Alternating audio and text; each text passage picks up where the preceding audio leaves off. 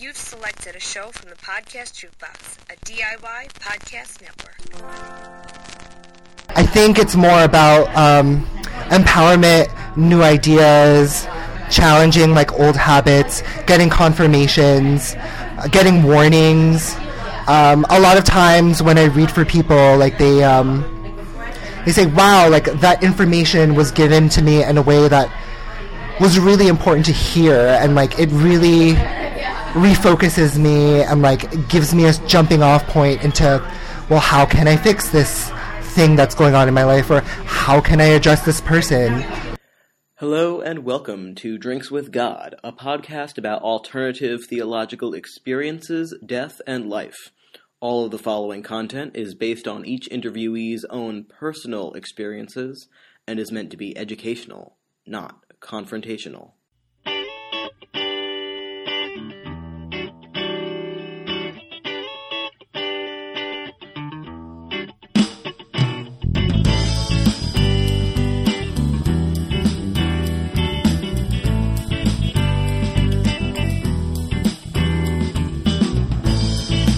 Let me sit for a minute or two. Watch this world make a fool out of you. You all ready? Yeah. Set? Okay. Welcome to another episode of Drinks with God. Today we're having a drink with Julian, and we're going to go a lot of places with this interview probably, but we're going to definitely start with tarot. Tarot cards, which I know only a very cursory amount about. I really just know it from having like kind of like worked on the fringes of the Coney Island Freak Show, so obviously like anywhere there's anything vaguely circus related, there's going to be a tarot reader. Any flea market that you go to, you're trying to find a tarot reader. It's kind of a big part of just like Americana fun circusy consciousness, but I know it's got a lot deeper meaning, and it's actually a very interesting spiritual thing. I know that it's a big part of things like anywhere from like Santeria to Wicca to well, you know what, you're going to say it way better than me, so why don't you just, like, first give us a little bit about yourself and your background and how you got into tarot. Okay, hey, thanks for having me. Yeah, so I'm Hispanic, which is the first thing you should know, just because a lot of Hispanic people delve into spirituality. There are some witches in my family. My grandmother, she actually was sick in the hospital, and this nurse introduced Kabbalah to her, and she became kind of obsessed with Kabbalah, and would buy all these like books on mysticism and magic. And when I was 12, I would just sit down reading these books constantly. First of all, Kabbalah and tarot, that's a really interesting combination. I definitely would want to hear more about like that specific version of tarot, but really just how did you find tarot? Gotcha, okay. Yeah. So my first tarot cards were given to me by my grandmother. She gave me the Rider-Waite deck, which I've used ever since. And she actually has a bunch of like old markings on them from when she was studying Kabbalah. I don't think she got much out of Kabbalah, though, just because she's kind of old and senile, and she just goes to the classes to kind of feel like she's a part of something special. So I started at the age of 12. I think I was just kind of having fun with it, until a few serious things started happening a little later. I was in a relationship, like my first gay relationship at like 17, and I didn't like the truth that the cards were telling me about the relationship. And my first boyfriend got really freaked out because the 5 of coins came up in a reading, and it was reversed, and I predicted kind of just like a loss of money, and he didn't tell me at the time that he was applying to this college that he wanted to go to, and I told him, like, look, it seems like you're going to lose whatever amount of money. And he just like didn't really take it seriously. And then like a week later, he found out that his scholarship got rescinded because he got really horrible grades.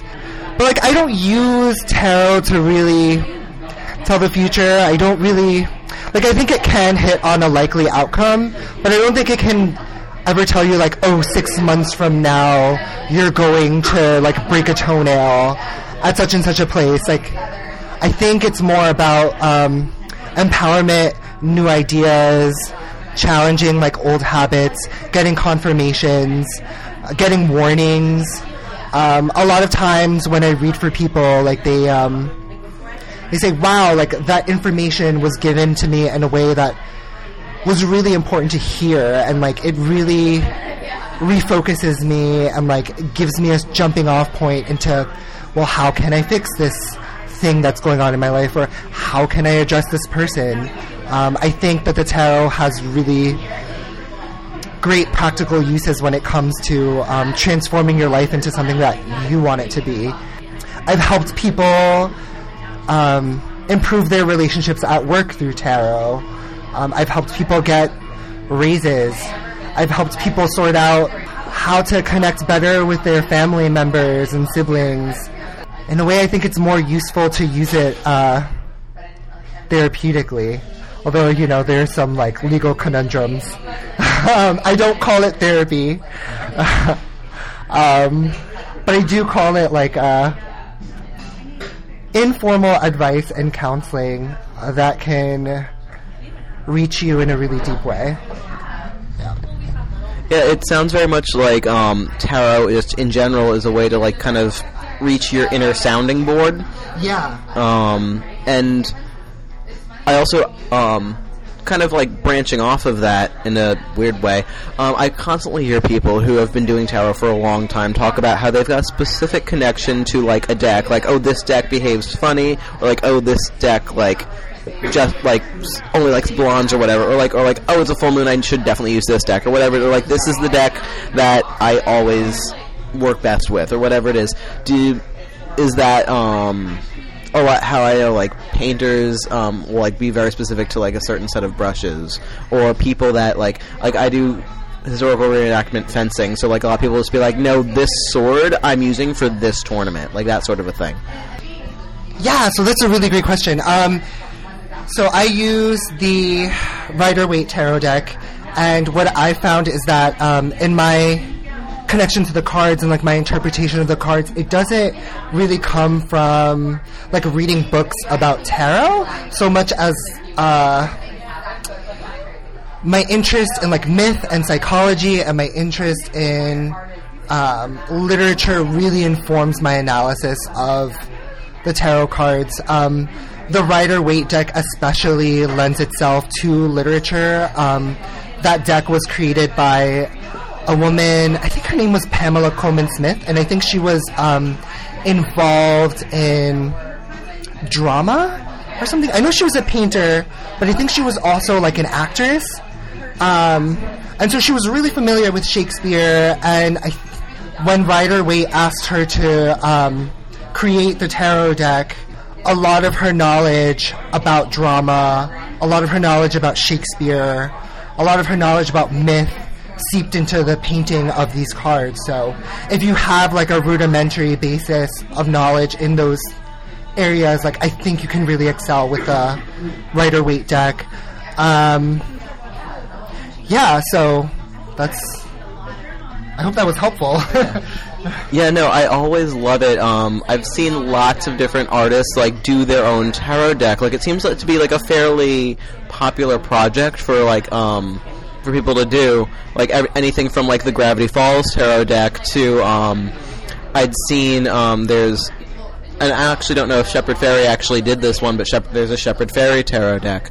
There's a whole wide range of what you can bring into what a tarot deck looks like, and I think that does to some degree inform how it's going to behave, just because not just because each card does have a specific meaning. We'll get into that in a second, but how you're going to interpret and behave any piece of art, especially an art that's like got that's codified to look a specific way, has a specific symbolism behind it, I think you're going to respond to it specifically the way it actually physically looks, because it varies so much from deck to deck.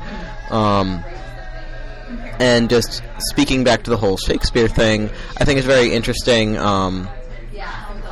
especially just because Shakespeare was so personally interested in the occult, or at the very least wrote for people who are specifically interested in the occult, and that was a big part of, especially with James I, who was like so into witches, it's like actually kind of a joke.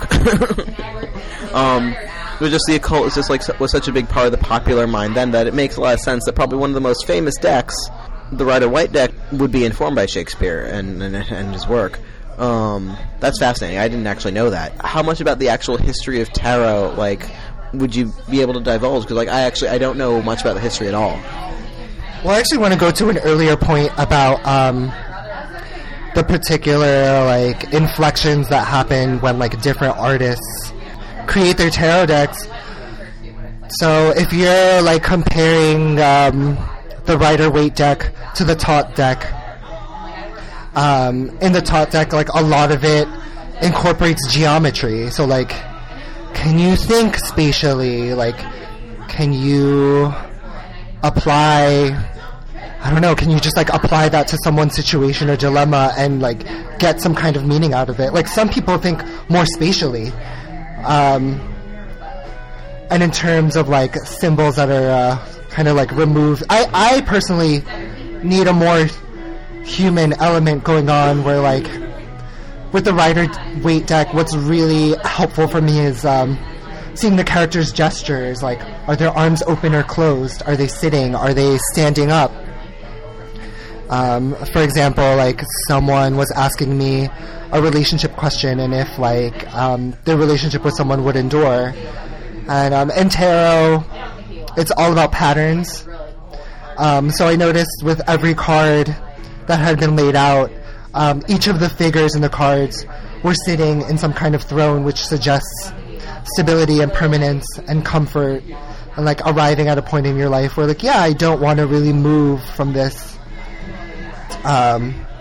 thing that I have going on, or spot, or whatever. So definitely what is in the image will inform your reading. Definitely. No, that's a very good point. And especially because I've seen some decks will, like, for example, like this tower, I've seen sometimes it being displayed as, like, a literal tower, and other times there's, like, very symbolically supposed to be a tower. Like, maybe it's a very, like, strong-looking, like, maternal figure just, like, holding something up or something. Or, like, any number of things. Like, I remember I'd found a tarot deck that was specifically just insects, and I wish I could remember what all the different ones were. Wow, that's But, because I remember just being like, oh my god, this is that the Emily Dickinson tarot deck? No, but I think I had seen that. Insects on it. Yeah, no, this one was specifically just insects, and, like, on either on the back or in, like, maybe, like, another, like, pamphlet or something in there. It had information, like a quick little blurb, like a factoid about each insect. It was specifically, like, for bug lovers. I was like, do they have a botany one? Can I? I'm sure they probably have one, yes.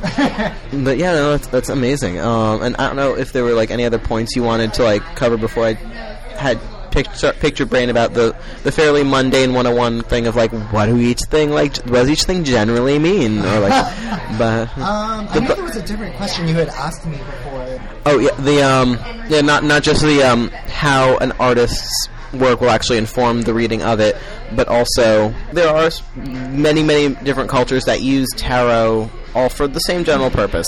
You're not really predicting the future, you're so much as, like, reading the present is a better way of putting it, really, I guess. You know a lot about that specific deck's history. Are there any other, like there are multiple different decks.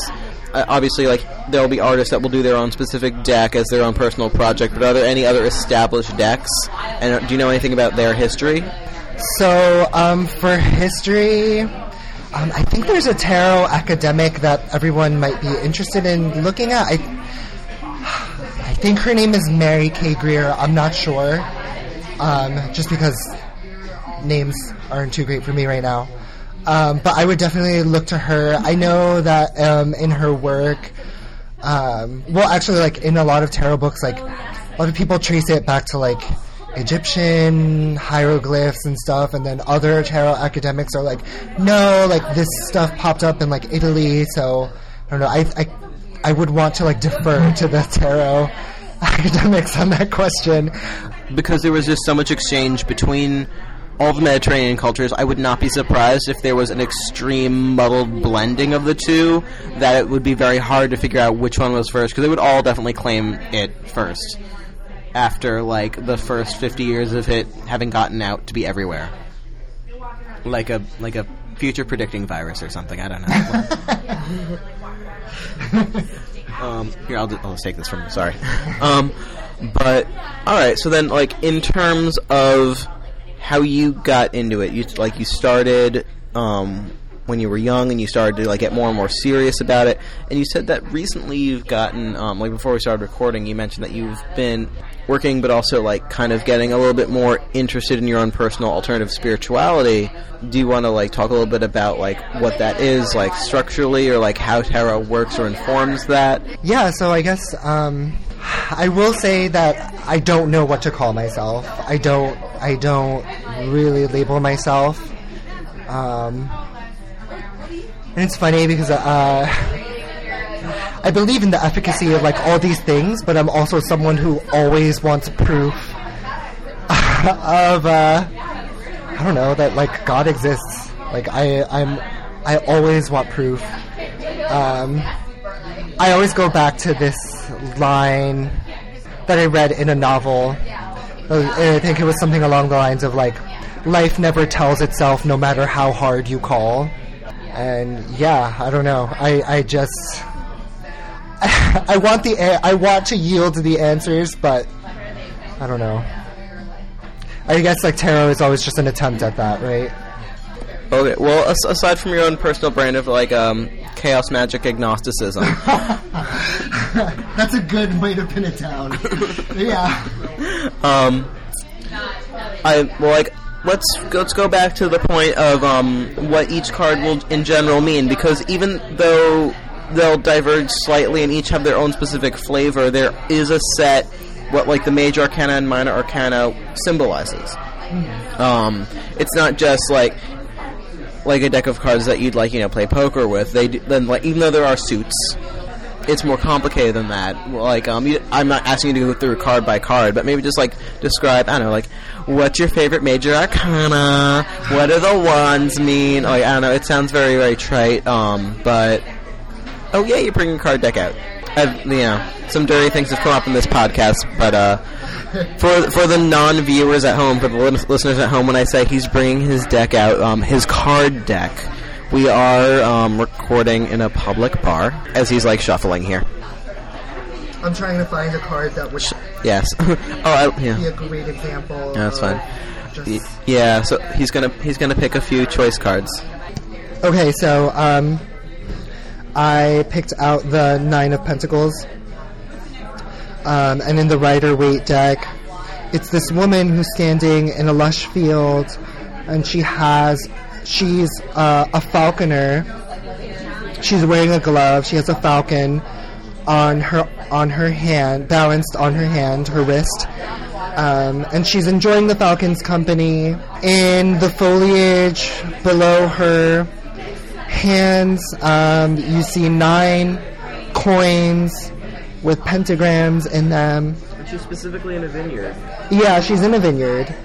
And it's daylight. The sky above her is yellow. That means like midday or afternoon. Yeah, so this card, I mean, obviously on the surface of it, it's about someone who's highly accomplished, refined, who's able to enjoy the fruits of their labor and kind of like get lost in that. But often when this card comes up in the reading, I point out the little snail that's kind of like at her feet. And for me, it's always kind of just like a reminder that, yes, you're striving to be this very accomplished, refined person, but sometimes in life you're this snail, right? Like, you have a long way to go. Even though this is what you really want, realize that sometimes you'll feel like the snail in a way.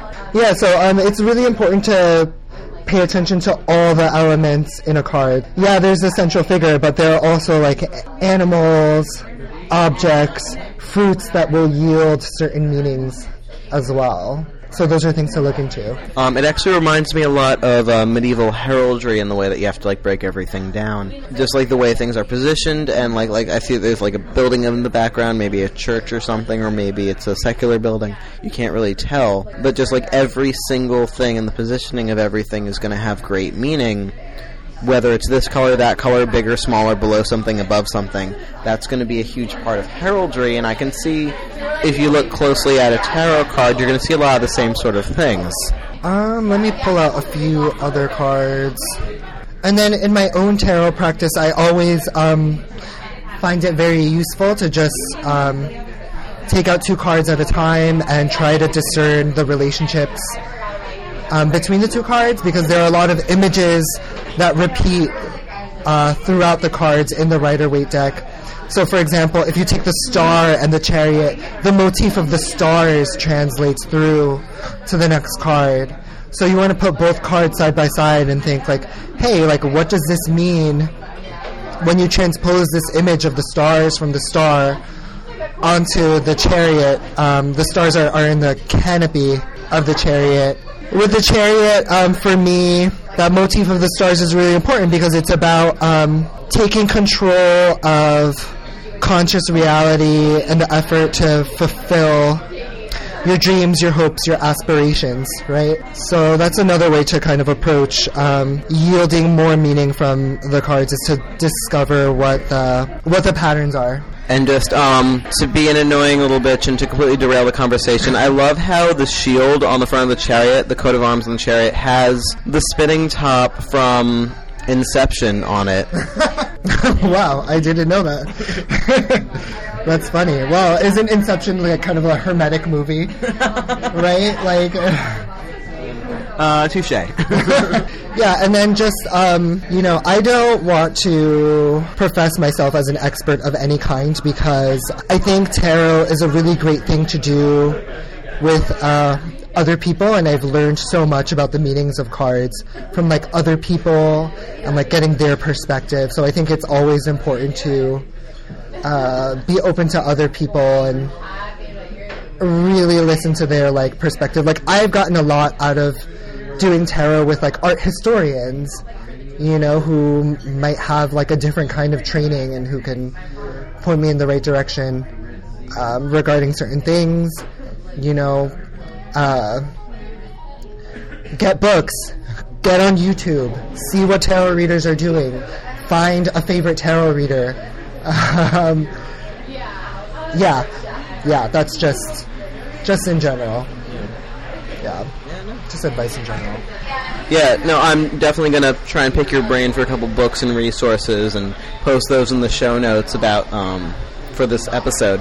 But just further in terms of like everyday life and like the role tarot can possibly play in it, it seems almost like and I've frequently talked on the show about like different forms of active meditation, whether it's Sufism, King. There are many forms of like active. The one on Sufism was so good. Oh, thank you. Yeah, it was so good. I loved it. I know. I love Sienna. But the actual process of consulting yourself, just letting chance and the luck of the draw kind of like dictate how you're going to interpret this art, really, this set of symbolism you've chosen to connect with. I think it's a very fascinating way of self-reflection. If you were to, for example, like not give a reading to someone else, but for yourself, this being a very active form of self-reflection, almost like taking the time to step away from yourself and objectively assess what you're doing. I find that, personally, I interpret that as an active form of meditation, because you're dealing with your own intuition in a very ritualistic sort of way. Wow, so that's a great question. It actually can get so tricky, because sometimes when you're reading for yourself, you always have to be aware of like your own biases towards yourself. Like, maybe I want this reading to, really reflect in my favor, and, am I missing the important knowledge that it's trying to give me? Like, that's something you constantly have to come up against when you're reading for yourself. One way I try to circumvent that is by trying to get a definite answer about something. So, like, for example, just playing around, I dropped something outside of a window where I live, and it's in this certain part of the building where, like, no one is really allowed. And I really needed to get this thing back. I'm not going to go into detail what it was. But I asked the cards, I was just like, you know, what is my success rate if I just go down there in this, like, part of the building and get this thing? Like, will I get caught? Because the super has an open window just, like, right there, and he can just easily catch me. And it was kind of just like a chance operation with the cards, and I pulled out the Magician card.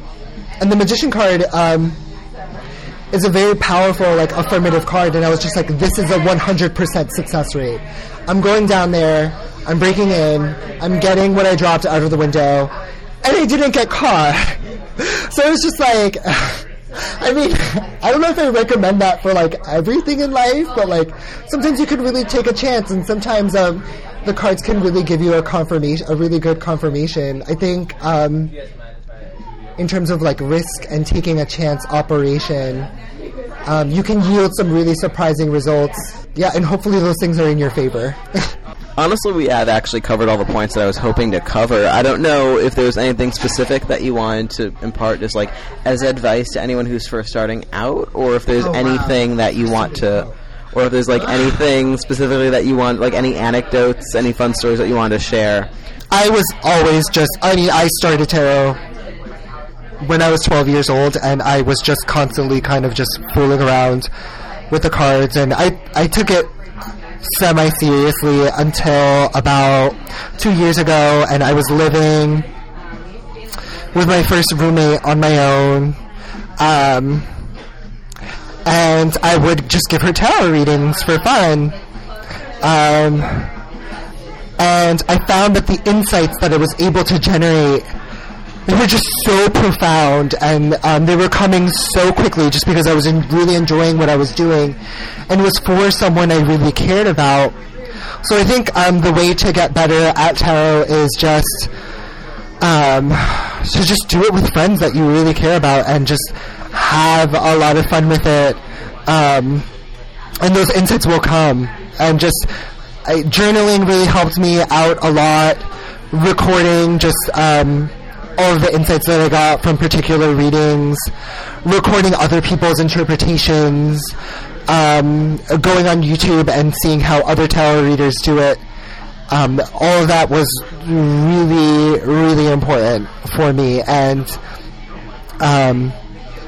you'll actually start getting feedback from the people that you read for fun, if you, saying whether you're ready to go professional or not. And actually, once my roommate said, like, wow, you should really consider doing this to, like, supplement your living, I seriously considered it, and I went on Facebook, and I got my first serious gig for I think it was a bridal shower.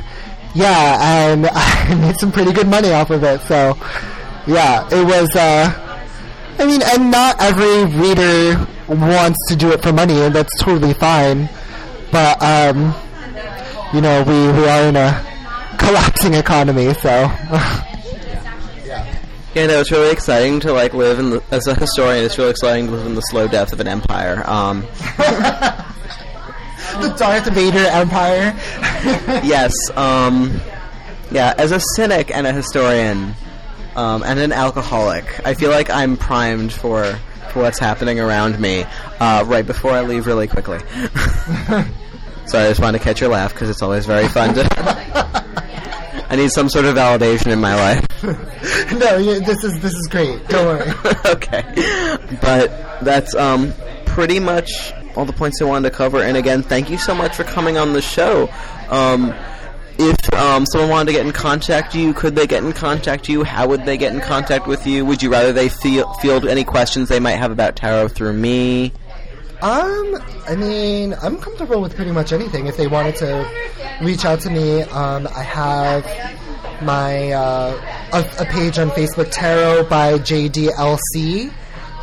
So just feel free to message me through there, and if you have any additional questions, I can definitely, or I'm happy if you could field them and send them to me, whatever. Perfect. Yeah, I'll put a link to the Facebook page. Everyone definitely go like that.